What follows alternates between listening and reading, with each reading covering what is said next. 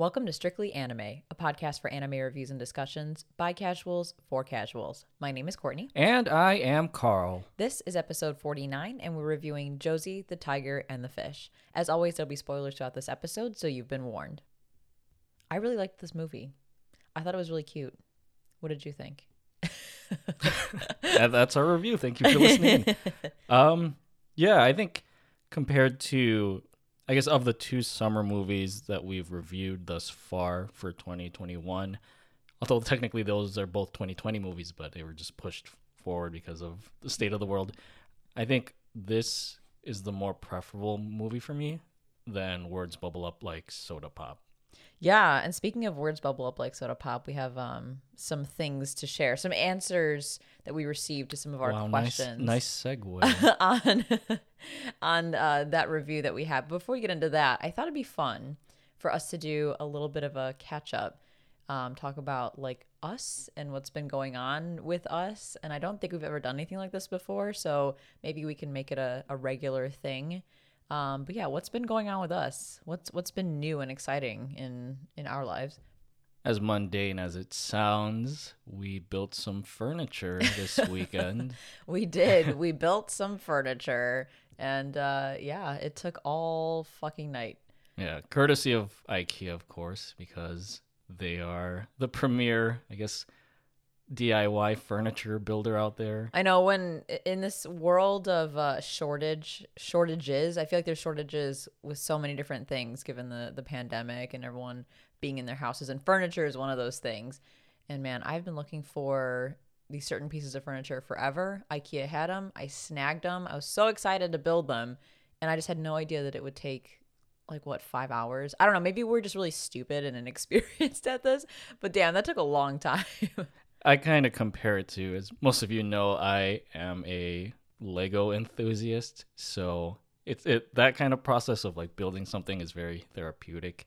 And it kind of translates to building like IKEA furniture. I feel like when you're a kid, Lego is kind of like you're graduating from building these small sets to building actual pieces of furniture for your own home. So yeah, part of it was kind of nice because the thing that we bought was like a dresser, and it came in 3 different boxes. So I had to kind of pull all the parts out of these boxes and kind of arrange everything. And then you have these instructions, which, they don't have any words. It's just pictures of where like screws or certain pieces of wood need to go. And like, it was just very confusing trying to figure out what parts they were talking about. But, as with like building a Lego set, you see everything come together. And then at the very end, you just see the fruit of your labors. And I think we did a pretty good job with that. It's functional. So and it looks like the picture. So yeah, I'd say we did a good job. I feel like you and I got enjoyment out of that for different reasons. Like you said, you enjoy the similarities to Lego building. For me, I'm incredibly impatient. And I was just so excited to have this dresser be put together. So me diving into the instructions and putting everything together was more just like trying to get to that end goal. And I don't know, I've built a lot of furniture in the past, so I felt like I had a pretty good, grip on what was going on. But damn, this piece of furniture was so big that it took so much longer than I expected. But we did it. It's all set. It looks great in our house. Yeah, that, and I guess it took so much time because neither of us have like power drills, so all of it was like screwdrivers and hammers. I know, we really need to get a power drill. We've been in our house 2 years now, and we have a lot of other stuff, but for some reason the power drill is that one thing that just continues to sit on the shopping list and never gets bought. So I think this is the time. Next time we buy a piece of furniture, or sooner than that, we need to get a power drill or a core drill. As a reference to Gurren Lagann. Well, what else we've been up to is archery, right? Went to the archery range for the first time. Yeah, that was quite a lot of fun. We've done it recreationally in the past in kind of a... Like barely. Yeah. Barely a casual setting. Yeah, the most like discount version of archery you can imagine, okay? If you've ever been to the Renaissance Fair, at least here in the Midwest, out in Wisconsin, they have archery, and it's like the most rinky-dink discount archery ever, but it's still a lot of fun. I had a good time. Well, I was going to say, for me, like, you think that's rinky-dink. I've told you this story before, but back in, I'll say high school or early college, a couple of my friends had looked up a video on how to build a bow out of PVC pipe. Oh yeah. And so one of them went to like Home Depot and bought this huge length of pipe, and then they came over to my house and they used the oven to kind of melt the pipe into a certain form, and it worked, but it was just the most ratchet kind of bow you could think of. And so that was my first experience with a bow, as unprofessional as it was, but going to like an actual archery range and having a private lesson with an instructor was really helpful, and it kind of piqued my interest in the sport. And I know it's particularly piqued your interest because you've been interested in archery for quite some time. Yeah, a little backstory on why we even went to archery. So I've always had an affinity with archery. I know nothing about it. I've never touched a bow and arrow until like now, basically. So my whole life. But I got really into it because The Legend of Zelda is my favorite game series ever. And of course, Link uses a bow and arrow all the time. That would be my favorite weapon to use throughout any of those games. And I don't know, I just like fell in love with it. I think it's such an elegant sport. And for me, I know that there's typically two camps in archery. It's like people who love the sport and then people who love to go hunting. And I think there's like two main types of bows, recurve and compound. Now we're getting like really technical, but there's recurve and compound, and we used both at the archery range. But I much more enjoyed using the recurve bow, which looks more like the traditional bows that you see in gaming and in movies and entertainment. And yeah, I think for me, I could see myself getting into it more as just enjoying the sport. I don't ever plan to go hunting. I can see the practicality behind it, but I think I'd love to go and just learn how to use a bow and arrow, learn how to be good at it, understand the techniques behind it, and just be able to say, I can do that shit.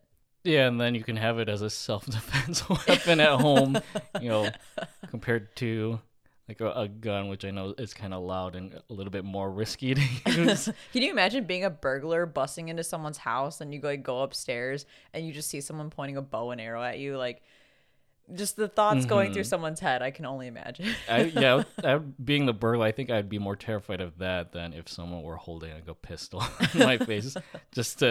You kind of question the mental state of a person who uses a bow and arrow as their defense weapon. Well, let's hope none of those scenarios ever come to fruition. But yes, I am very interested in archery. I had an awesome time learning about it, getting to try out both types of bows. And yeah, maybe if this continues to be a thing, we can talk more about our archery journey. Yeah, and actually, after we went to the archery lessons, I started to look up archery videos on YouTube. And of course, the most recent event that featured the sport was the Tokyo Olympics. And this is kind of just to kind of relate it to the topics that we talk about in Strictly Anime, which are anime. I noticed in one of the videos, so, like after the event has concluded or in between breaks, it'll show the stats of the athletes across the screen. And you have these panoramics of the stadiums or the arenas that they're competing in.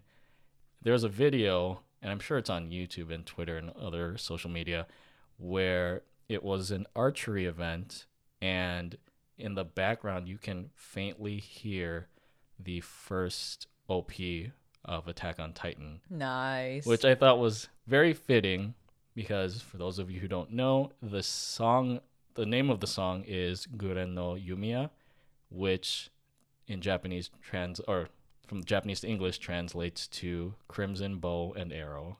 So thought it was very fitting for them to use that at the event and, of course, incorporate the culture of anime into the Tokyo Olympics. Look at you bringing that full circle to our podcast. Yeah. Well, I do want to just chime in on the topic of the Tokyo Olympics. I don't think we've really shared this, at least on the podcast, but you and I were supposed to go to the Tokyo Olympics. Yes. And I know, of course, there's a lot of controversy around it because of the pandemic and just the safety of everything.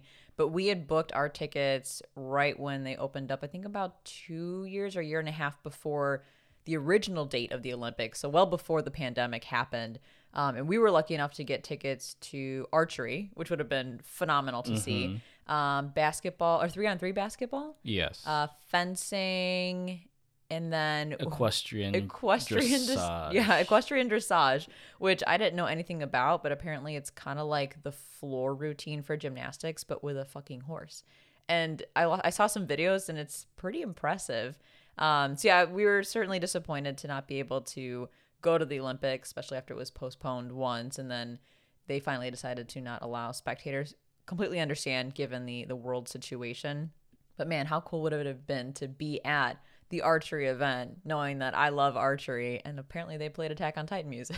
Not only that, but we found out as the Olympics were going on that I think the U.S. dressage team, I don't know if it was men's or women's, like they made history in the sport after like 73 years of them participating in it. And I'm like 99% sure that event was one of the events that we had tickets to, because we actually had 2 sets of tickets to equestrian dressage.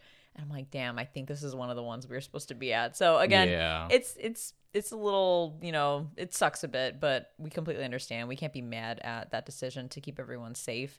But hopefully we can, I don't know, make it to another Olympics. Maybe there'll be Olympics again in Tokyo or somewhere in Japan, and we can try to be there for that one. Or just having the opportunity to go to Japan again. Oh, yeah, that too. Fantastic country, obviously, because we love anime so much. That translates to our love of Japan as well. And to bring that full circle, of course, getting to get our hands on anime merch and do all the anime weeb stuff as those annoying tourists in Japan. But let's talk about anime a little bit more. So we mentioned that we got some questions answered from our Words Bubble Up Like Soda Pop review. Our patron Kevin answered those questions for us.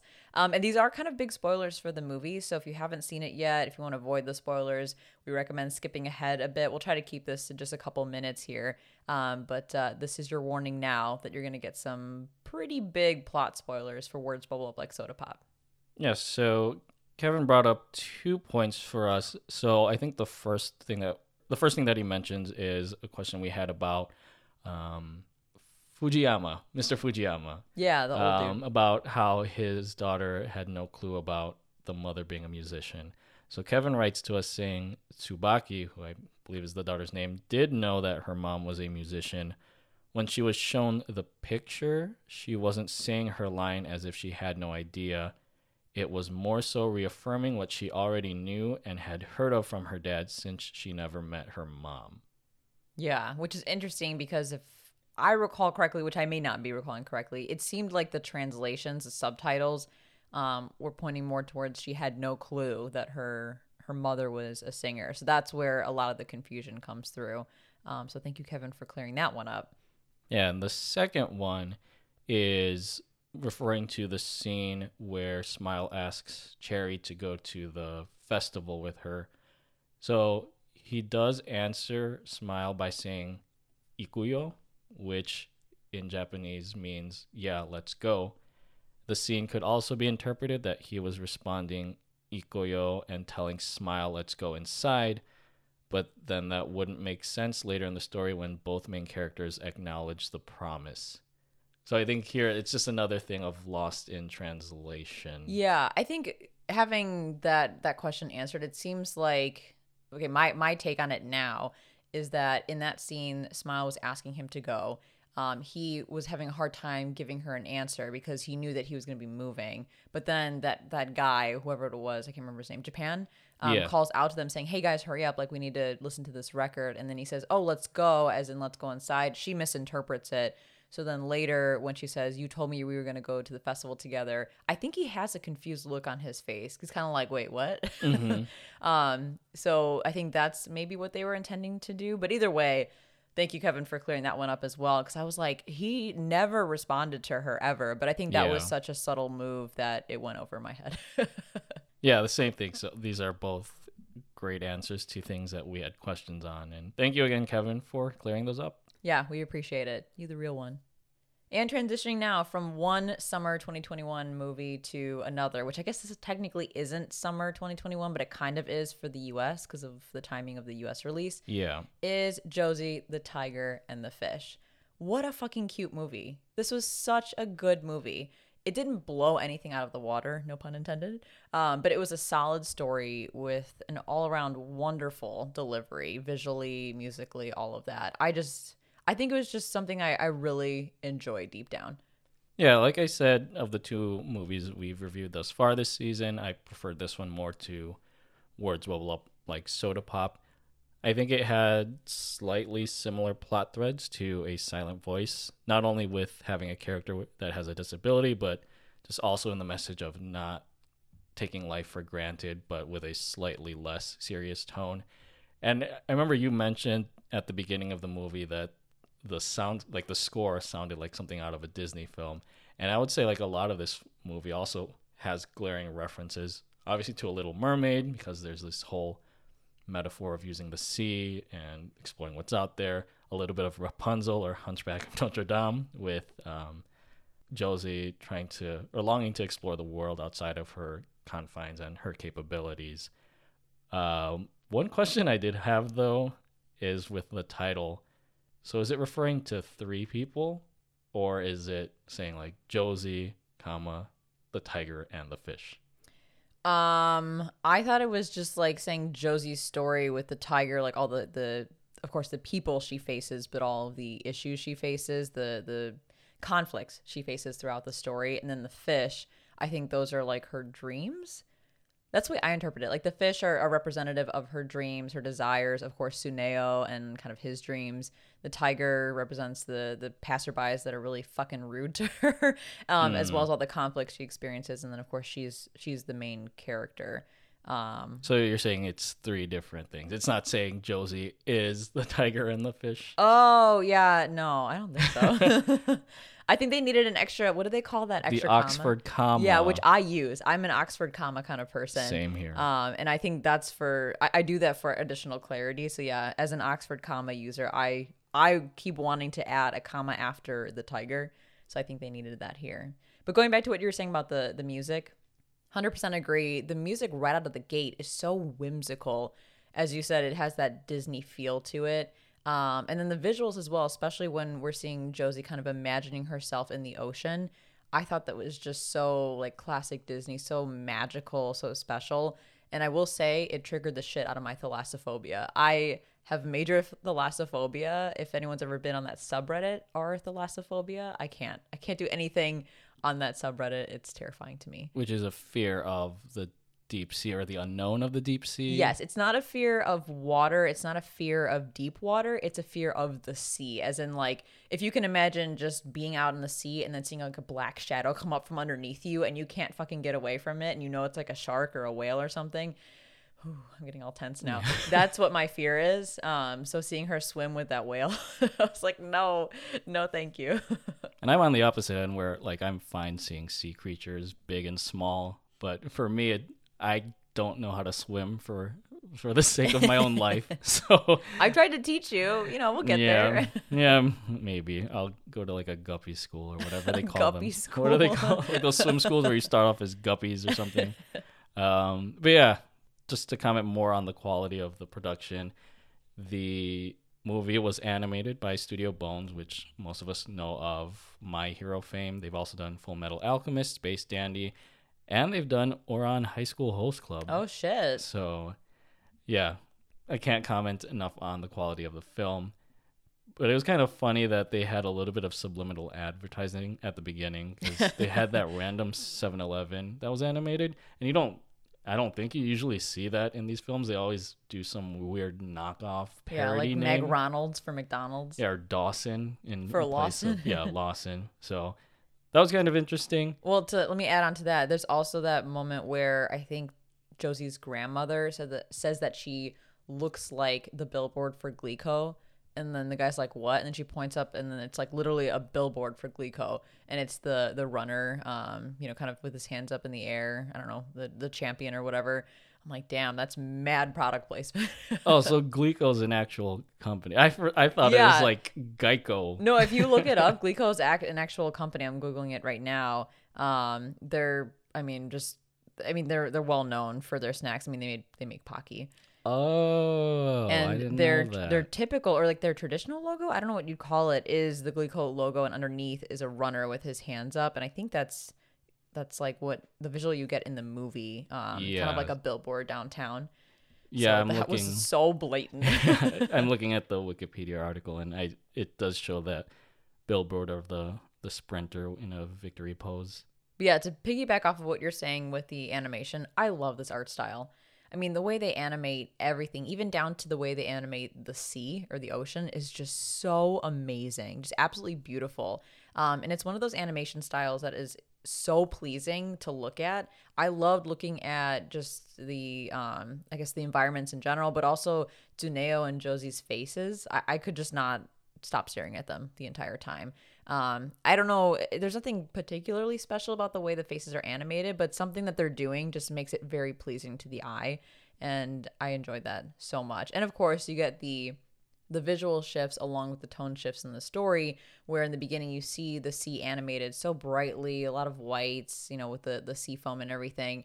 And then when the story takes that darker shift, we see the sea again, and it's very dreary. Granted, it's wintertime, but it's very dreary, very muted out, and it looks nothing like it did in the beginning of the movie. But it still looked great. It still looked great. Mm-hmm.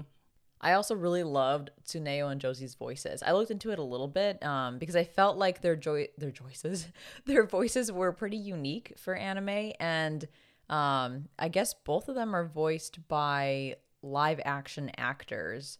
Kind of reminds me how, in Disney films or a lot of, big production animated films in the US, they tend to use celebrities for voice actors instead of professional voice actors in the industry. I don't know how I feel about that. I think it's cool to have, celebrities do voice acting, but it also takes away opportunities from those professional voice actors. But that aside, I really did enjoy their voices. I felt like Tsuneo's voice was very deep and mature, which ties in nicely with the fact that he's 22 in the film. Mm-hmm. And then Josie's, I was expecting her, just based on her character design, to be all moe, but she's pretty crass and basically a tsundere, and I love it. And I think that the voice actor is a great match for that. Yeah, to your point, it's interesting that they just chose these quote unquote live action actors because they're all live people. But I think it's more so for the nuanced performances that they do with the protagonists. Again, it's not like any show offy voice acting that you typically see with anime, but I don't think you need that for Tsuneo and Josie. I know that one voice actor of note does appear in this movie, which is Kazuyuki Okitsu, who provided the voice of Hayato in this film, which is Tsuneo's male coworker and friend. And he is actually the voice of Jonathan Joestar in part one. Jonathan Joestar. Let's JoJo. go. Yeah, he did a good job. Sounds nothing like Jonathan. I had no idea until I looked it up on Mal, but that's just a testament to his range, his vocal range, I guess. Is that what it's called? Mm-hmm. But a couple more thoughts before we dive into the actual plot. I do want to say, I think part of the reason that I really enjoyed this story is because I kind of got Toradora vibes at times. Tsuneo and Josie remind me a lot of Taiga and Ryuji, especially Josie being a blonde, small tsundere who calls her tall, dark-haired counterpart her servant. I mean, that's like straight out of Toradora. I don't know which came first. Maybe one copied the other, but I think that's another reason why this tugged at my heartstrings a little bit more. However, on the flip side, I will say that the movie felt pretty safe. They never took any big risks with any aspect of the movie at all. Which is probably why it feels like a solid film, but not a standout or incredible film. Again, it was super enjoyable. I loved watching it. I would be happy to watch it again, but nothing, I think, took that film to the next level where I'd call it, one of the best films I've ever seen. A Silent Voice, Your Name, those are still standout, top of the line movies for me. Yeah, I kind of agree with that. This movie doesn't really break any ground, and I don't think it needs to. But what I kind of focus on is how it develops the relationship between the two protagonists, or who end up being the couple. And quick aside, you might hear a motorbike in the background. There's a motorcycle back there. I can't do the noise. How do you do the noise? For any of you South Park fans out there. Yeah. But yeah, again, like you said, the movie plays it safe, and there's definitely nothing wrong with that. It's still an enjoyable movie, and I didn't know the thing about it being similar to Toradora. But just to give a broader context, the movie is actually based on a short story by an author named Seiko Tanabe, and it was released in 1984. So in that case, maybe Toradora did take some inspiration from the original story. And there were actually two previous adaptations of the short story before we got this animated feature. One was in 2003 as a Japanese live action film. And then there was another one in 2020 as well as a Korean live action film. Oh, interesting. Yeah. So I don't know which of the three is more faithful to the short story. I did read a little bit about the Japanese live action version, and the story strongly deviates from what happens in this anime film. I don't know what the 2020 Korean one looks like, but I guess it's just everyone's different interpretation of the story. And speaking of the story, let's go ahead and dive into our synopsis and discussion, no pun intended, for Josee, the Tiger, and the Fish. Josee, the Tiger, and the Fish is a 2020 Japanese animated romantic comedy drama film based on the short story of the same name by Seiko Tanabe. The film is directed by Kotaro Tamura from a screenplay by Sayaka Kuwamura and animated by Studio Bones. The story follows college student Tsuneo and paraplegic dreamer Josee as the former helps the latter discover the wonders of the outside world. And as always, we will structure our discussion by splitting the movie into three parts. I guess you could call it the beginning, middle, and end. So to start with the first part of the beginning, college student Tsuneo works at a diving shop and seeks other part-time work in order to fund his dreams of following in Jotaro Kujo's footsteps and studying marine biology at a university in Mexico. Oh, I see what you did there. He eventually finds his need fulfilled after rescuing wheelchair-bound Josee from a wild round of wheels on the slope. Though she is bitter and hostile towards her happenstance hero, Josee's grandmother hires Tsunamo to keep tabs on her and basically bend to her iron-fisted will within their household.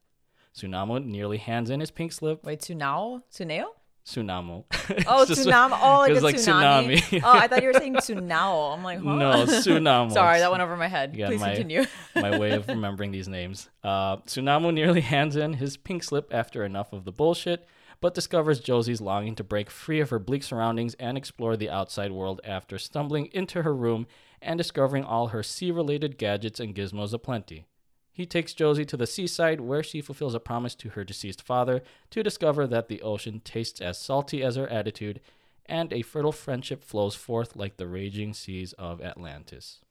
All right, so I just want to say right from the get-go, I love that at the beginning, all we get is that Josee was born this way, that she was born with a disability and therefore she uses a wheelchair. That's it. That's all we get about her disability. And to me, that is perfectly fine. Sometimes you don't need some elaborate emotional backstory. Sometimes all you need is this is just the way it is, and focus on the present and the future and how the characters work around that situation versus, spending too much time talking about why it happened in the first place. Same with her parents. Like, I guess she's technically an orphan, right? Even though she has her grandmother, she doesn't have her parents anymore. We don't find out how or when they passed away, just that they did. And this is her situation now. And I think that the way they handled it was absolutely perfect. Sometimes it doesn't work because they throw it at you, but you just feel like you need more based on the way the story plays out. Here, I was totally good with it. I think it was great. And to kind of comment on that more, I think I like that the film doesn't try to make Josee a very sympathetic character at all from the get-go, kind of in comparison to Nishimiya from A Silent Voice. I know they both have these disabilities, but they don't, like, the films don't focus too much on that. And it's, it's something that you wouldn't expect from this kind of character. Like, you would think that they would be, like, more timid or anything, but here it's just Josee's a kind of a bitch to She's Tsuneo. a classic tsundere. Yeah. And the way I justify it is it might just be a result of her just being sheltered for most of her life. But again, I did not expect that from her right from the get-go, especially like she bites his hand and then calls him a pervert. Yeah. So No, I agree. I think it worked so well, and it was very refreshing to not have her be some moe character. Nothing wrong with Nishimiya from A Silent Voice, but it was just kind of cool to have her be a very strong-willed, very very tsundere character. I mean, she really is the archetype. But I also got Rapunzel vibes. I think you mentioned this earlier, like, you know, Hunchback of Notre Dame, Rapunzel, vibes with her not being allowed to go out because the world is scary, but her longing to experience the world. But then we see also the side effects of that, which is that she has social anxiety from being kept inside all the time as we go through this first part of the movie, and she finally gets to see a bit of the outside world. Yeah, and again, to go back to these Disney references, one scene that stuck out in this beginning half, or this beginning part, is when Tsuneo goes back to his apartment and looks at the Clarion Angel poster. And the Clarion Angel will factor in later in the movie as well. But after that, the scene changes to like this sea-like, like this seascape, where we also see Josee swimming through the city with these mermaid-like fins. To your point, it's highlighting her yearning to like explore things outside of the confines of her home, and that obviously sounds like Ariel from The Little Mermaid, right? Where she wants to. I don't remember much of The Little Mermaid. I don't think I ever actually fully watched that movie. Huh? You've never seen The Little Mermaid? Okay, well, No, like you know, like Disney used to release those videos of like the music video clips from the movies. I've seen those, so I've seen her perform. So you've never seen all of The Little Mermaid? No, I've seen her perform Part of Your World and, you know, Under the Sea, Oh my like all God, those sequences. Prince Eric? None of that? Oh my God. Okay, well then that's what we're adding to our list of non-anime things you need to watch. Yeah, sorry. But going back to like this theme of like the sea constantly coming up in the movie, I like that they use it as a metaphor because I think it highlights the similarities between both of these characters, as they have like two different pursuits of freedom, right? So Tsunoyo has this passion for the sea that he wants to explore through an educational setting. And then again, Josee with her yearning to see more of the outside world. So it's like the sea is this bridge between the two characters and can be interpreted in these multiple ways. One as like this vast expanse of unknown knowledge for Tsunoyo, and on the other side, like this wide domain of exploration for Josee. Yeah, and to that theme of the sea, I love how Tsuneo tells her that he has an appreciation for anyone who loves the sea or has an affinity for the sea, and they're just complete opposites here. Like they both love the same thing, but he has the ability to not only be in the ocean, but to actually go diving and be close to the sea creatures and everything. Despite, you know, thalassophobia being a thing, I can appreciate that. And then Josee, on the other hand, has no ability to do that, not only physically, but just her grandmother keeping her sheltered. She can't even just go to the ocean and taste the water. I mean, she's extremely removed from something that she loves so much. So it's interesting to see how their dynamics are very, very different in that sense. I do want to call out from the beginning of this movie. I mean, the very, very beginning, someone fucking pushed Josee down that hill.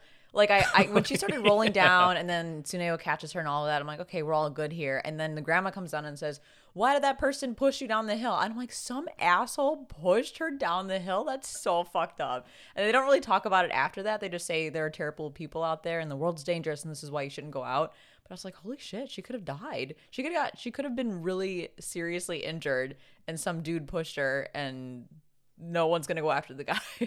Yeah, the plot hole is that they should have filed a police report. I know, right? And Holy crap. to apprehend whoever pushed her down this slope. But I think that, again, falls back to Josee's reluctance to like open up to Tsuneo because, again, she's not very socially skilled. And, you know, because of that, she doesn't trust the people that she sees around her in the outside world. Yeah, and similarly, when they go to the train station, we see, you know, all these inconsiderate passerbys, and that was very, very frustrating as the viewer. I did find it interesting as well that she called them tigers. Of all the things that you can call, you know, those types of people, she calls them tigers, which of course then plays into the title of the film. But I will say, despite all of these situations where people are, you know, they're less than good to her, or downright disrespectful, she ultimately doesn't let that ruin her day, which is an indication early on in this film of her strong personality. She may be timid, she may be socially awkward just given her upbringing, but ultimately she has a strong personality. She's a very strong-willed character, and this is kind of the hints we get at that until she starts to achieve more independence later on in the film, which we'll get to. Yeah, to comment a little further on that scene, like for her to call that train passenger a tiger, I would say it's similar again to her initial reaction to Tsuneo. The way I interpreted it is that she believes that the outside world has all these forces against her, although Tsuneo kind of helps her break out of that mentality. And I like how immediately after that moment happens, you see the passenger get berated by a woman that he bumps into. So I think there it's Josee seeing karma at work and seeing that the universe isn't always going to conspire against her. Like some people will eventually get their due in the end. And one more like visual metaphor that I wanted to call out, which it seemed kind of blatant, but I enjoyed it, is that I think this is right after Tsuneo intends to quit because he's like done with Josee's shit. He hears her grandmother trying to look for her outside their house, and then eventually he finds her about to cross the train tracks, and like the guardrails are down as the train passes by, which, you know, I think it was like a physical representation of the barrier that she has in trying to explore the outside world.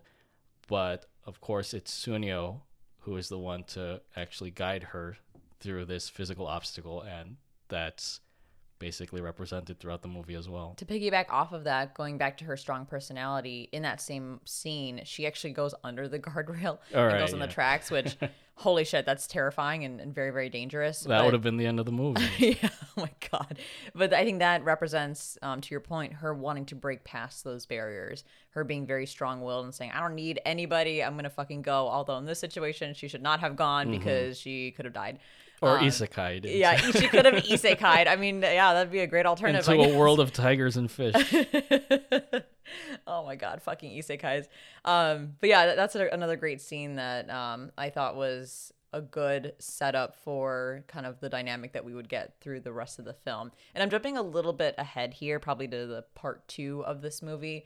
But I really love how Tsuneo and Josee, after they start to get comfortable with each other and start to develop a friendship, have this fantastic back and forth. Again, she's all tsundere, she tries to act tough, and then he has no problem teasing her, and ultimately they stand on pretty level ground. For example, I think the two things that stand out the most is when she says, like, I've had 5 boyfriends at once, and then he takes her to the, I don't know where it was, the store or whatever. The library? Or oh yeah, the library, and he like calls that out to whoever they're talking to, like, oh, well, she's got, no, it was at the crepe place, wasn't it? When they were eating the crepes. I don't remember what the conversation was, but I think the shop owner said, like, oh, is this your boyfriend? She's like, no, it's not my boyfriend. And then he's like, well, yeah, she doesn't need another boyfriend. She's got like 5 boyfriends at once. And then she gets all embarrassed. And the other one is when they're, I think they're in a park. They're kind of just they're strolling through the grass, and she's blowing bubbles in his face, I think. So then he turns around and starts pushing her backwards, and he's laughing and joking around with her, and she's like panicking to a certain degree because he's pushing her really fast. And I don't know, those little moments I thought just really built up the chemistry between the two of them and made me feel pretty convinced about them as a romantic couple. And I think that's why I also like their relationship here more so than Cherry and Smiles in Worlds Bubble Up Like Soda Pop. Not to kind of spoil that movie, but you see their relationship develop more here through these montages rather than us only seeing like a couple frames of it. Yeah, I think that's important. Like, as I always say, I don't want to be told that something is the way it is. I want to be shown that. I want to be convinced. And yeah, they did a great job in the beginning of this movie, really setting up that dynamic between the two main characters. Especially when he takes her to the sea for the first time and then picks her up. Yeah. It's like, is this already beginning the romantic relationship? Actually, that's another great scene I didn't even think about. That again shows or sets up that Josie's a very strong person. At no point does she ask for Tsuneo's help. When I think her wheelchair gets stuck in the sand and then she falls out of it, and instead of saying, hey, pick me up, or hey, help me out, she just starts army crawling towards the sea because she's so determined to reach her goal. She's so determined to, taste the water and be able to confirm what her father told her. And then Tsuneo on the flip side doesn't even need to really ask her if she needs help. He just kind of picks her up and helps her get to that finish line, which I think then represents how he just innately understands what she needs, and what he needs to do to support her, and just does it, and she's fine with it. Yeah. For the second part of the movie, Grandma grounds Josee and threatens to cut off Tsunamo's manhood should the pair go on any more excursions.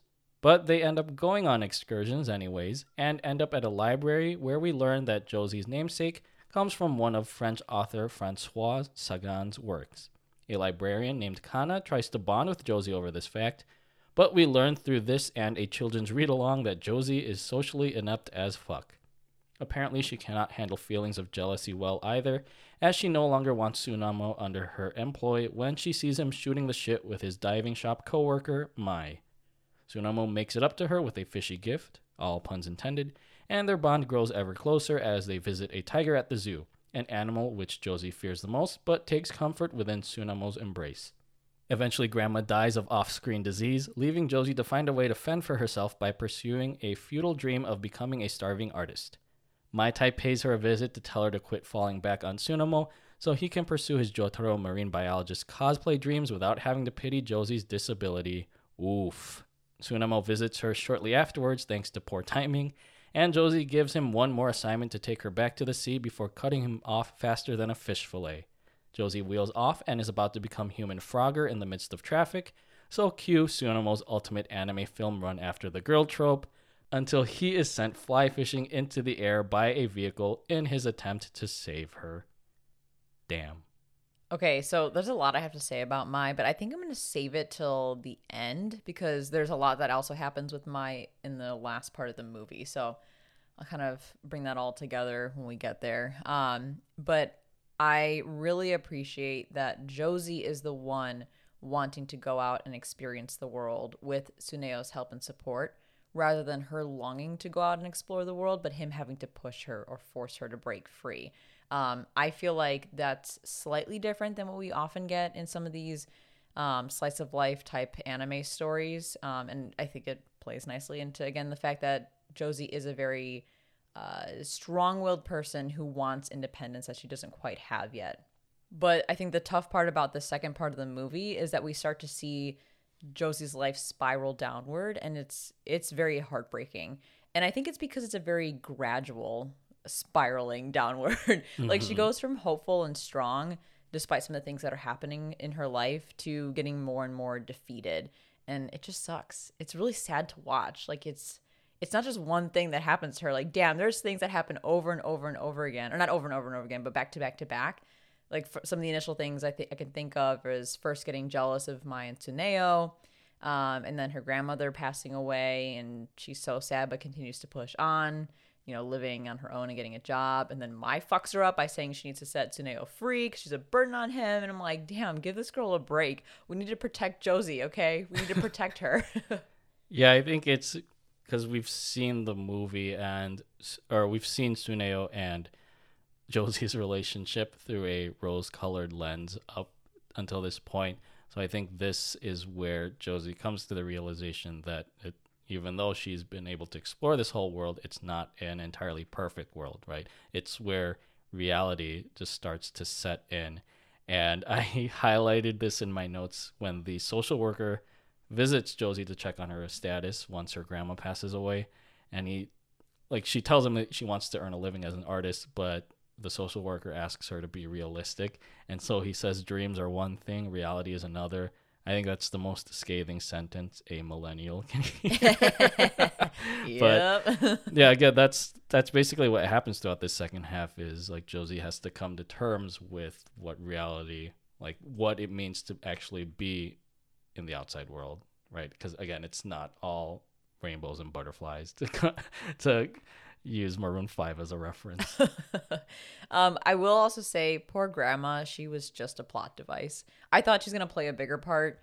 in Josie's story. But yeah, her and her death were just plot devices to kind of kickstart Josie's downward spiral into depression and loneliness. And yeah, poor girl. Yeah, I thought she was like supposed to be the lukewarm, like evil godmother. Although she wasn't like evil in this film, she was just kind of there. Yeah. But yeah, you're right. Like it's her death was just to kind of take Josie's character development to the next level.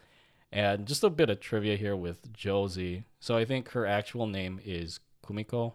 The grandmother mentions at the beginning, but she's been going by this name Josee, and I think the film mentions that it was taken from a work by French author Francois Sagan. And I just happened to look this up where Wikipedia mentions that Sagan's characters, which became something of an icon for disillusioned teenagers, are in some ways similar to those of J.D. Salinger.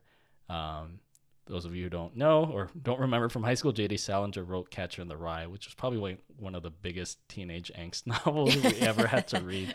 So it kind of makes sense that Josee would find such affinity with the name Josee because it relates to characters that I think are within her same range of personality. Yeah, I could see that. I've also never heard of Sagan, I think, before this movie. Maybe I'm just uncultured as fuck in that way, but yeah, that was my first time ever hearing of this author. Same. Well, because we're not French and we're not like literary genius. Yeah.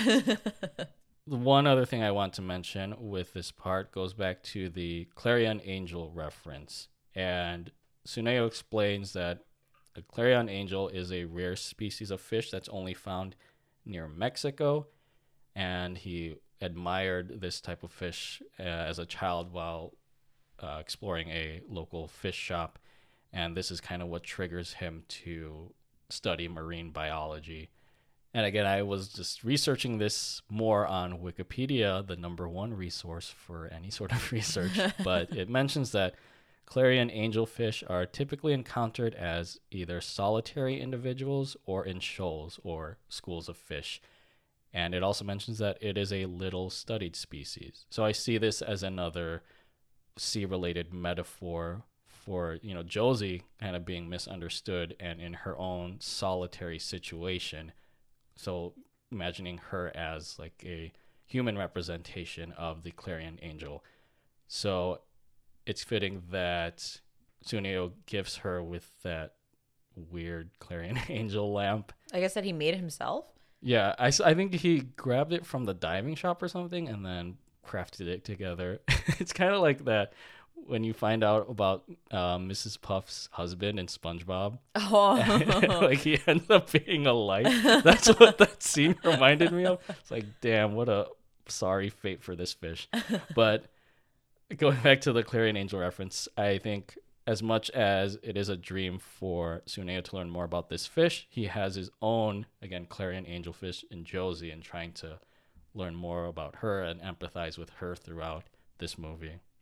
Last thing I'll actually comment on, I forgot about this, is I always talk about in anime films or like these romance anime films, there's always a scene where the male protagonist runs after his love interest. And I like how I called it out as soon as I saw Tsuneo run after Josee while her wheelchair was stuck in the middle of the street. And then the film knocks me off my feet by showing him getting knocked off his feet. I was like, okay, you got me for a second. And Do you think he got isekai'd at that moment temporarily until he woke up? Yeah, into a sea of fish. But yeah, I thought that was gonna be the one and done for like the anime run after the girl trope, but we'll see it in this final part. Yeah, you're right. It happens twice. Jeez. It's like I thought like this was just a subtly humorous commentary on how tropey this thing is, but then they just reinsert it at the very end. And speaking of the final part, for the conclusion of Josee, the Tiger and the Fish, Tsunomo is rushed to the hospital and survives, but learns that his legs sustained severe damage that will require 2 months of healing and rehab, cutting into his Jotaro cosplay dreams and his diving excursions. Josee and Mai Tai do their best to lift Tsunamo out of his funk, and the two have an estrogen slinging match over who has better feelings for the harem leader as Josee comes up with an anime art scheme to win Tsunamo's heart. It's kind of like a best waifu contest. Yeah. It's like arguing with someone over who's best waifu. Yeah, that was the weirdest scene in this movie where they're like, I have better feelings for him or something. But anyways, Suno is brought to the library where Josee hosts another children's read-along of her own work, The Mermaid and the Shining Wing, which metaphorically encourages Tsunamo to continue pursuing his dreams and to worry less about her. Tsunamo puts his all into a rehab workout montage and is discharged on Christmas Eve with the intent to meet up with Josee, but she is nowhere to be found, for she is facing her own furry feline tiger foe at the zoo once more in her bid for independence. Tsunamo has a redemption arc for his anime film run after the girl trope and coincidentally saves Josee from another wild round of wheels on the slope. The two confess their love for each other, and we finally get an anime film kiss to seal the deal. After a string of mid-credit scenes showing the couple and other characters in their element, Tsunamo pursuing his Jotaro cosplay dreams in Mexico, and Josee pursuing her millennial struggle of holding down an office job, Tsunamo surprises Josee in the post-credits by visiting her in Japan during spring break in the middle of cherry blossom season, fulfilling a piece of dialogue between the two earlier in the movie. Rub-a-dub-dub, these two are in love. There's also a post, or I guess a during credits moment where we see Josee working on her artwork. I don't think it's super obvious, but I think she's at one of those, like, I don't know, guys, I'm not an artist. One of those art tables. It's like slightly slanted, and she's got like her pencil. And I think somebody, maybe the friend from the library, is next to her, kind of like looking at her work, maybe providing some feedback. I think that was supposed to be a scene that showed us that she's still working towards her dream of becoming an artist. I think that makes sense because I don't see Josee wanting to just stay at an office job. Yeah, she looked pretty miserable. I think we can all relate. We both have office jobs. Yeah, so she has this creative outlet, which I think allows her also just to connect more socially with others. Yeah. So yeah, this ending overall I thought was great. I mean, I think we pretty much hit rock bottom, not only on Josee's part, but on Tsuneyo's part. And through supporting each other, they're able to overcome that and get back on top. I will say, so I kind of didn't expect them to have Tsuneyo be immobile. I don't know the correct term for it, but basically not be able to walk because of his injuries for 2 months. I felt like, so when he got hit by the car, I was like, okay, they're probably going to make him immobile. That way he can see eye to eye with Josee. But then I was like, no, that's too tropey. They're not going to do that. They're just going to make him, injured. And then, Josee has to apologize and she feels ashamed that, he got hit by a car because of her. And then they did it anyway. And I was like, oh shit, they actually did do it. Okay. And I will say, I was like back and forth on whether or not they're actually going to go that route. But I will say, I wish there was a bit more realization from Tsuneyo of what it's like to be in Josee's position, unable to walk and needing a wheelchair. It felt like the focus was more on his dream of studying abroad in Mexico being crushed, rather than seeing things from Josee's perspective and understanding her struggles with not being able to reach certain things, similar to that monologue that she had at the beach before he got hit by the car, where she was like, everything's out of reach, both physically and metaphorically. I think they kind of hinted at that for a second in the hospital when Josee went to visit him, and he was kind of saying like, oh, poor me or whatever, I'm in this situation, but he stopped himself, and then they both kind of just ignored what he was about to say. But yeah, I don't know, I just kind of wish there was a little more something from Tsuneyo kind of realizing like, this is what it's like to be, in Josee's similar position. This is what it's like to not be able to reach your dreams because of something like this. But we didn't quite get that. So I would have liked a little bit more of that, but I understand why they wanted to focus so much on Tsuneyo's dream being slightly out of reach because of it. Yeah, I guess to kind of piggyback off of that, in a way, Tsuneyo himself becomes what Josee was at the beginning of this film, with all of the physical disability aside. He starts to have this really bleak outlook on life and believes that the universe has been conspiring against him.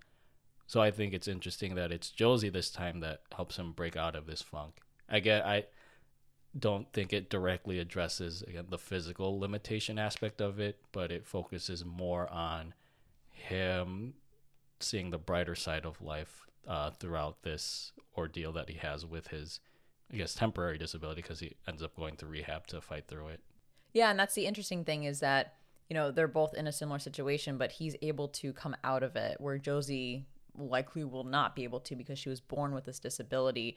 And I just felt like that part was a little bit glossed over. I'm not saying they had to make some big dramatic scene around it, but just some acknowledgement, more of an acknowledgement from Tsuneo about seeing or starting to understand a bit what it's like to be, disabled similar to Josie because she struggled so much with it throughout their friendship, their relationship. And he's so in tune with her that I felt like that was a little bit him being out of tune with her. Does that make sense? Yeah. But I think overall, I wouldn't want anything deep about that because similar to the beginning of the movie where they just say this is just the way it is for Josie, I felt like it may have taken away from that same tone if they did dive too much into it. So it's kind of a, which side do you want to pick at that point? Yeah, and I think that the message that the movie wants to convey comes out in the, I guess you could call this the climax, or one of the climaxes, where Josie indirectly invites Tsuneo to her reading of her book, which again, the whole story is just a metaphor of their relationship together.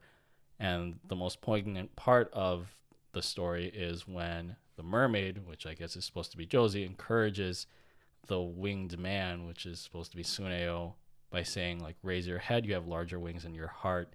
With wings of the heart, you can fly anywhere. As if to tell him, like, you aren't limited by anything physically or mentally. Like, just go with what your heart desires and just stick with that. Yeah. Yeah, that's true. And now that I think about it a little bit more, I think another reason why I would have expected a little more consciousness of Tsuneo, being temporarily disabled is because right before he gets hit by the car and he and Josie have that little spat at the beach, she comments something about him being healthy. Like, you wouldn't understand as a healthy person. And so there, it's like, I almost thought they were going to go that direction and just say, hey, here's Tsuneo in her situation. Now he can be a little bit more sensitive, a little more understanding to what she's been going through a similar lens because he's now temporarily in a wheelchair. But again, like it's fine. Like I think if they dove too much into that would have ruined the tone that they set in the beginning of the movie. Yeah, which is why I think with this story of the mermaid and the shining wing, again, the message is like catch all there without directly addressing like that part of Tsuneo, which he should have addressed. But again, it's a theme that kind of fits all around. Yeah, and the other thing I wish that they acknowledged is my being a fucking bitch. So now's the time where I get to talk about this. So thinking holistically about the movie, it's kind of annoying that she was bitchy to Josie multiple times, but never really suffered any consequences other than being indirectly rejected by Tsuneo and him ending up with Josie. I think that's her karma for sure. But I felt like they went a little bit over the top with Mai. She actually seems like a kind and sweet person at the beginning of the movie based on her interactions with Tsuneo and Hayato, and even her initial interaction with Josie. So it's kind of weird that she acts so nasty towards Josie multiple times simply out of jealousy. It kind of makes it seem unnatural or unreasonable. And she overall just kind of seems there for the purpose of the love triangle and for some additional conflict, kind of similar to how Grandma was basically just a plot device. And I don't know, I feel like we already have a lot of conflict with Josie's struggles with independence. So this added on top of it felt like a bit much. I don't think it was really needed that Mai was there to be a fucking nasty bitch and be so rude and say horrible things to Josie. Just because she was jealous. Yeah, it was weird because, like you said, the beginning of the movie, Maya was a fine character, and then she just has this about face, and maybe it's just a thing with people who are in love with the same person that you see the nastier side of them. But I think what was a little bit annoying about Maya is that at the end, they're really, like, I get it, like, Tsuneo ends up with Josie, which is the biggest slight to Mai. Although I think it looks like in the mid-credits she ends up with Hayato anyways. Yeah, it does seem like that. They alluded to something. But, like, she never gets reprimanded for what she did. Yeah, and that's what bugs me. Like, does Tsuneo even find out ever that Yeah. she said those nasty things to Josie? I get why Josie may not want to go to Tsuneo and be like, your friend was a fucking bitch to me. But Hayato was there, Mm-hmm. and I just would have liked to have seen something where Tsuneo comes to this realization or is made aware of that horrible conversation that they had and tells her, "Hey, that's not okay." Somebody needs to tell her that's not okay. I mean, that was horrible what she said. And I'm hoping that off-screen Hayato kind of laid into her about Well, it. then all he did was just ask her to dinner after that. Yeah, that's true. But like on the bridge when she says like set him free, you're basically just a burden on him. I'm like, "Oh my god, she's such a nasty bitch." Yeah. It's kind of like that character in A Silent Voice, Ueno. Yeah, Remember but her? let's not dive too much because there's some spoilers with that. Yeah. But yes, exactly. That's exactly how I feel. Similar situation. But anyway, I think they maybe made up at the end based on the credits, and how the end of the movie played out. Knowing that they were both just happy that Tsuneo was able to start walking again and could fulfill his dream. But yeah, I don't know. She just got away scotch free, it seems. Other than, I mean, I guess the biggest consequence is that she doesn't get Tsuneo at the end. Yeah. So tough luck there, bitch. Speaking of Suneo, I just wanted to point out once he attends that reading session, he finally gets the motivation. Because I think at some point it shows him almost going into rehab, but then he loses like the motivation to. Yeah. But then after hearing Josie's story, he pushes through rehab and we get that montage. And there's a song that plays here that I wanted to comment on. It's called Shinkai by Eve. And I believe Shinkai, using Google as the ultimate translation tool, they defined it as ocean of the heart, or I guess deep ocean. And Eve, you may recognize just from those vocals as the singer of Kai Kai Kitan. Kai Kai Kitan. Yeah. I fucking love that song. He has a very distinct voice. I don't know how to describe it. It's not like slightly nasally, but I thought the song appropriately emulated that feeling of drifting through a seascape. And I think its lyrics, looking it up in the English translation, kind of symbolizes Suneo's push to become hopeful again at this point in the movie, and Josie's own growth and starting to kind of break out of her shell and go out into the open. Let me chime in on that song.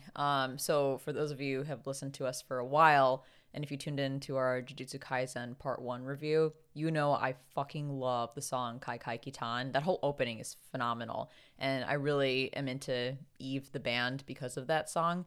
But then hearing this song, I'm just not feeling it. Like it sounds fine. It's a great fit for the movie, but I was just like, okay, about the song. I was expecting some big things or to be more blown away when I saw Eve was doing a song for this movie.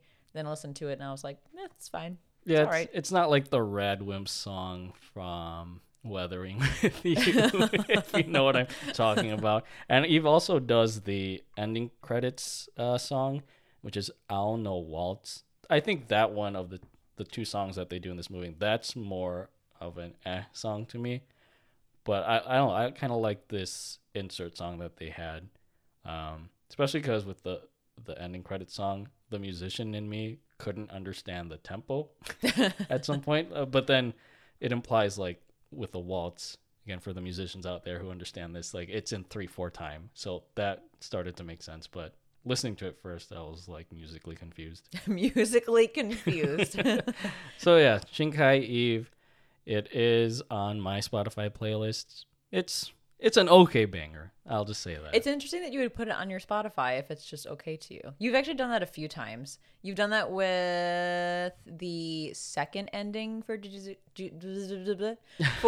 Jujutsu Kaisen, the one where the chick sings like really high and you're like, oh my god, my ears. Mm-hmm. That one's on there, and you've got some like other songs, like the Weathering with You song that I was like, this one's meh, and then you ended up putting on the Spotify playlist anyway. Because I like to have a holistic playlist of songs that, I may not necessarily enjoy, but it is anime related. I'm the total opposite. For me, my Spotify playlist, my Weeb playlist is like, what do you call it? It's like the MVP list. Like you have to be amazing to be on my Spotify playlist for me to listen to you every single day when I'm working or driving. There are like the only like songs that I wouldn't put are things like the Attack on Titan season 2 ending, where it Oh, was, the like, creepy one? I always mention this in certain episodes. Yeah, that one. The second OP for Death Note, it still has yet to grow on me just because of how screamo it is. So I do have limitations, but if it's a song like Shinkai, like, I don't mind it. Like, Hey, you need little lulls in the playlist every now and then. You're the music person, so you have much more appreciation for that. So I can see why you'd be more open to your playlist. Plus, you let me throw on all sorts of weeb shit on there whenever I want. Fucking All the Gintama shit. Gintama openings, like dude. I think the other day you were playing your playlist, and then out of nowhere, a new Gintama opening that I put on there showed up, and you're like, "What the fuck is this?" I'm like, Yeah. "Oh, it's Gintama." Don't worry And about I it. have like, I want to say close to 200 songs on my playlist, and I recognize every one of them. And then I heard this, I was like, You this looked is, right at me. You're like, "What is this?" I'm Yeah. like, "Gintama." You're like, like, I "Oh, okay." knew this wasn't something I added. So anyway, back to the ending. I do want to talk about the actual ending, the last moments. And honestly, at first, I was about to flip my shit at this ending because they just stopped. Like the movie just ended. They confessed, they kissed, and then the movie just ended. And I was like, no way, this is not the ending of this movie. It's been so great so far. Like, please don't just abruptly end it like this. But they did give us moments during the credits and the after credits scene to close out everyone's stories, which for a second I was panicking. I'm like, don't do this. It's going to ruin the movie if you do this to me. Yeah, and I think that works because for it, the final ending to actually be them embracing and kissing, I thought that was fitting. And so to just add that as mid-credits and post-credits was fulfilling enough for us to know that there is some closure there. And I actually want to talk about this kiss thing. Not to kind of be gross, but Not to be gross. because, like, the hopeless romantic in me just loved that they included this scene. And I think it's because the past 3 movies we've seen that are also like considered romance films, they never show this. And Yeah. I get it with, like, maybe this is spoilers, but I get it with certain movies because they're trying to focus on a different thing. But something about this is like, it just provides a very nice sense of closure to Tsuneo and Josee's relationship. Yes. I will say, okay, so 2 comments about this very, very end part. I felt like it was slightly rushed. Again, it just abruptly ended. Because she rushed down the slope. Yeah, that too. But like the actual just ending scene felt a little bit rushed. I wish we got more romance elements towards the end to kind of lead up to this. Honestly, I wish we got more romance elements throughout the movie because I think the only one that we really, really got was when Tsuneo and Josee were about to kiss in her room when he gave her the lamp. That was like the biggest one, I feel like. But I felt like we were going to get more romance elements because we were at the end, but then the ending was rushed, and we didn't get those romance elements other than the kiss and the confession. But then also, like, when Josee asked about his trip to Mexico, he was like, well, yeah, I'm still going to go, but I love you. And I was like, hang on a second, what?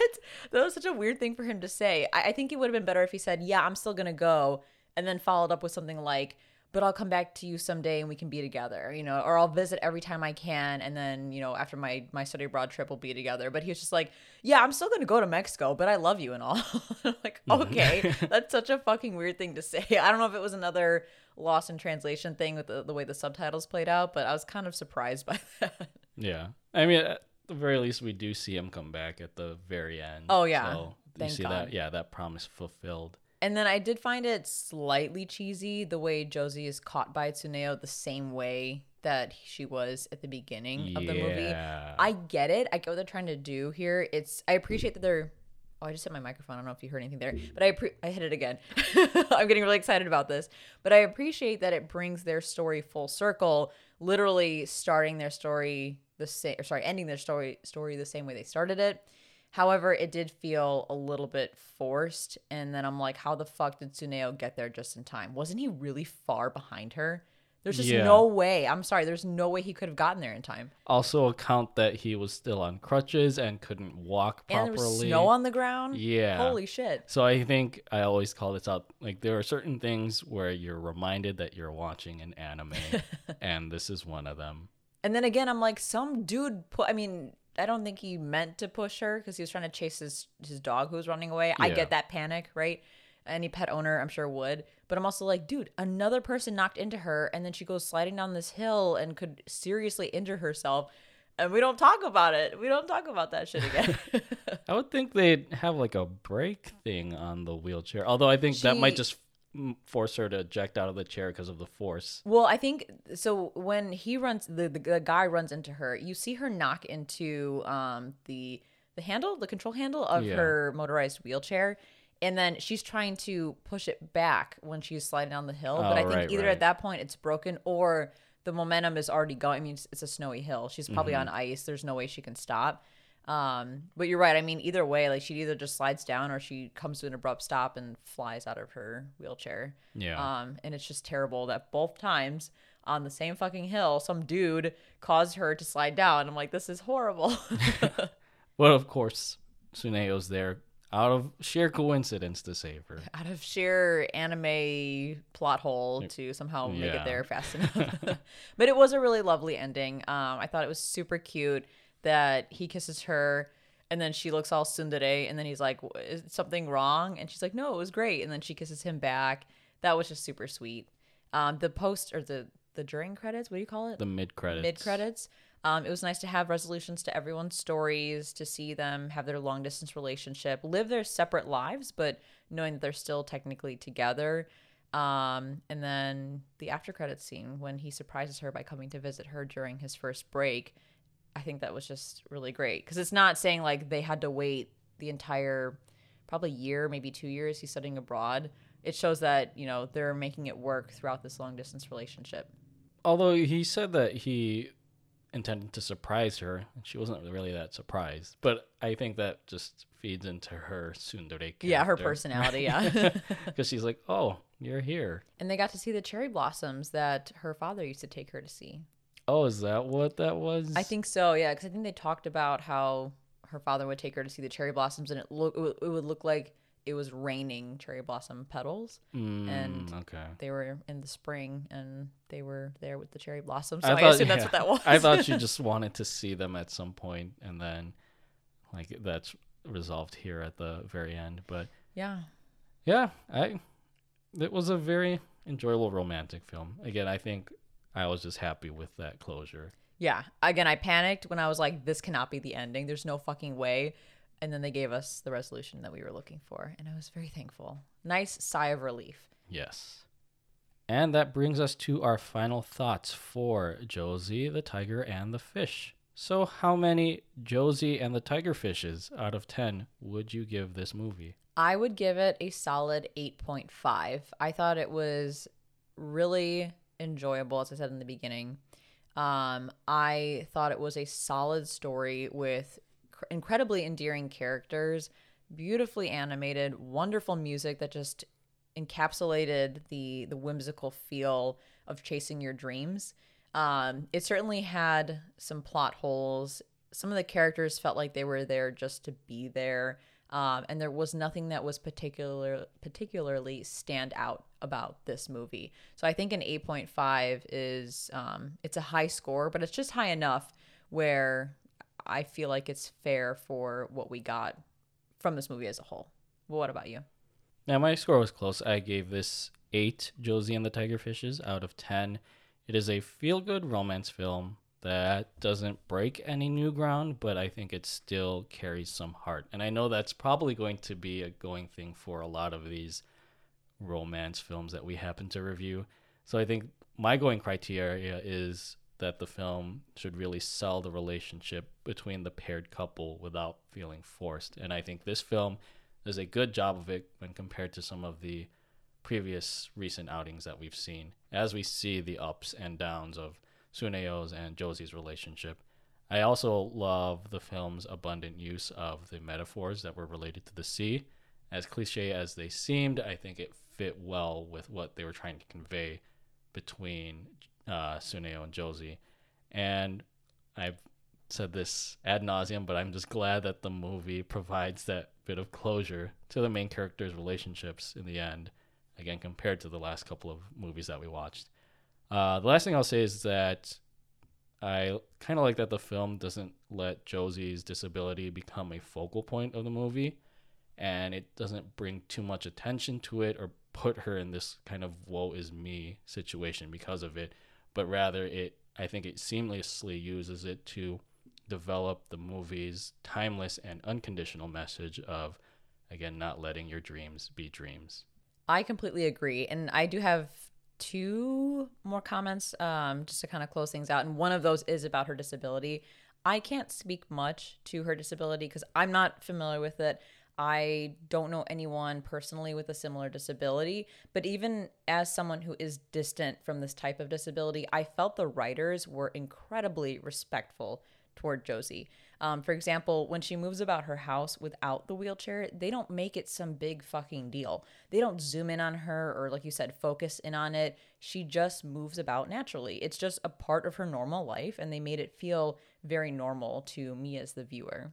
So I think props to the writer for making that choice. The other comment I have is around the themes of course, dreams, but then also independence that we see in this movie. I would say my favorite part of the movie is seeing two people have completely separate dreams and working to achieve them with the support of the other.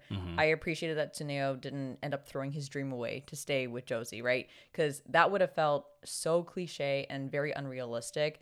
And honestly, it would have been a very dumb decision on his part because of how important the study abroad trip was to him. So they decide instead to have this long distance relationship while he does his study abroad thing. And then Josee works on her dream of being an artist in the meantime. And then to kind of piggyback off of that is that theme of independence. Seeing Josee being independent from her grandmother, seeing Tsuneo being independent from Josee, sort of ish, kind of going back to Maya's comment about like setting him free or whatever. And then just seeing them be able to be two separate people while still being together as a couple. I also did note like Josee was growing independent from Tsuneo as well. Namely, like for example, that moment in the library when she's signing up for the library card, and then she's kind of checking to see if Tsuneo is there to assist her. I thought that was another great indication of independence, as well as her switching from, I don't know what it's called, maybe like a more traditional wheelchair to a motorized wheelchair, signaling again that independence that she's starting to have. Plus, of course, you get like, her grandmother passing away, so then she has to become more independent. You get the house getting knocked down at the end, which I think signals like she really is independent at this point. Her past is kind of in the past now. So yeah, I think that theme played well into the film. It probably was a bit in the shadow of the theme of achieving your dreams, but the theme of independence was also very prevalent, very important. Yeah, again, that theme permeates across all different kinds of people, right? Regardless of whether you have a physical disability or not. And I think that's what resonates most with this movie. Again, yeah, it has a character that features this unique physical handicap, but it doesn't bring attention to it and still has this message of, regardless of your situation or what you may be physically or mentally, you can still aspire for the dreams that you've always wanted to pursue. Yeah, I love it. This is a great movie. To me, it's one that I would not hesitate to watch again. It may not go down as like an anime movie classic, but I think it's a solid film that I would recommend to anyone. And I think it has a story that is unique, but also cliche enough where you know what to expect. Yeah. And that wraps up episode 49 of Strictly Anime. If you enjoyed the podcast and would like to support the show, then head over to patreon.com/the Strictly series and subscribe on your favorite podcast streaming service so you can be notified when new episodes premiere every Monday. Follow us on Instagram at the Strictly series and on Twitter at Strictly series, and connect with us there or on our website, thestrictlyseries.com, to share your thoughts on the anime we review. You'll also find more info on Strictly JoJo, our other podcast dedicated to JoJo's Bizarre Adventure. Thank you so much for listening, and as always, stay safe, stay healthy, stay weeb.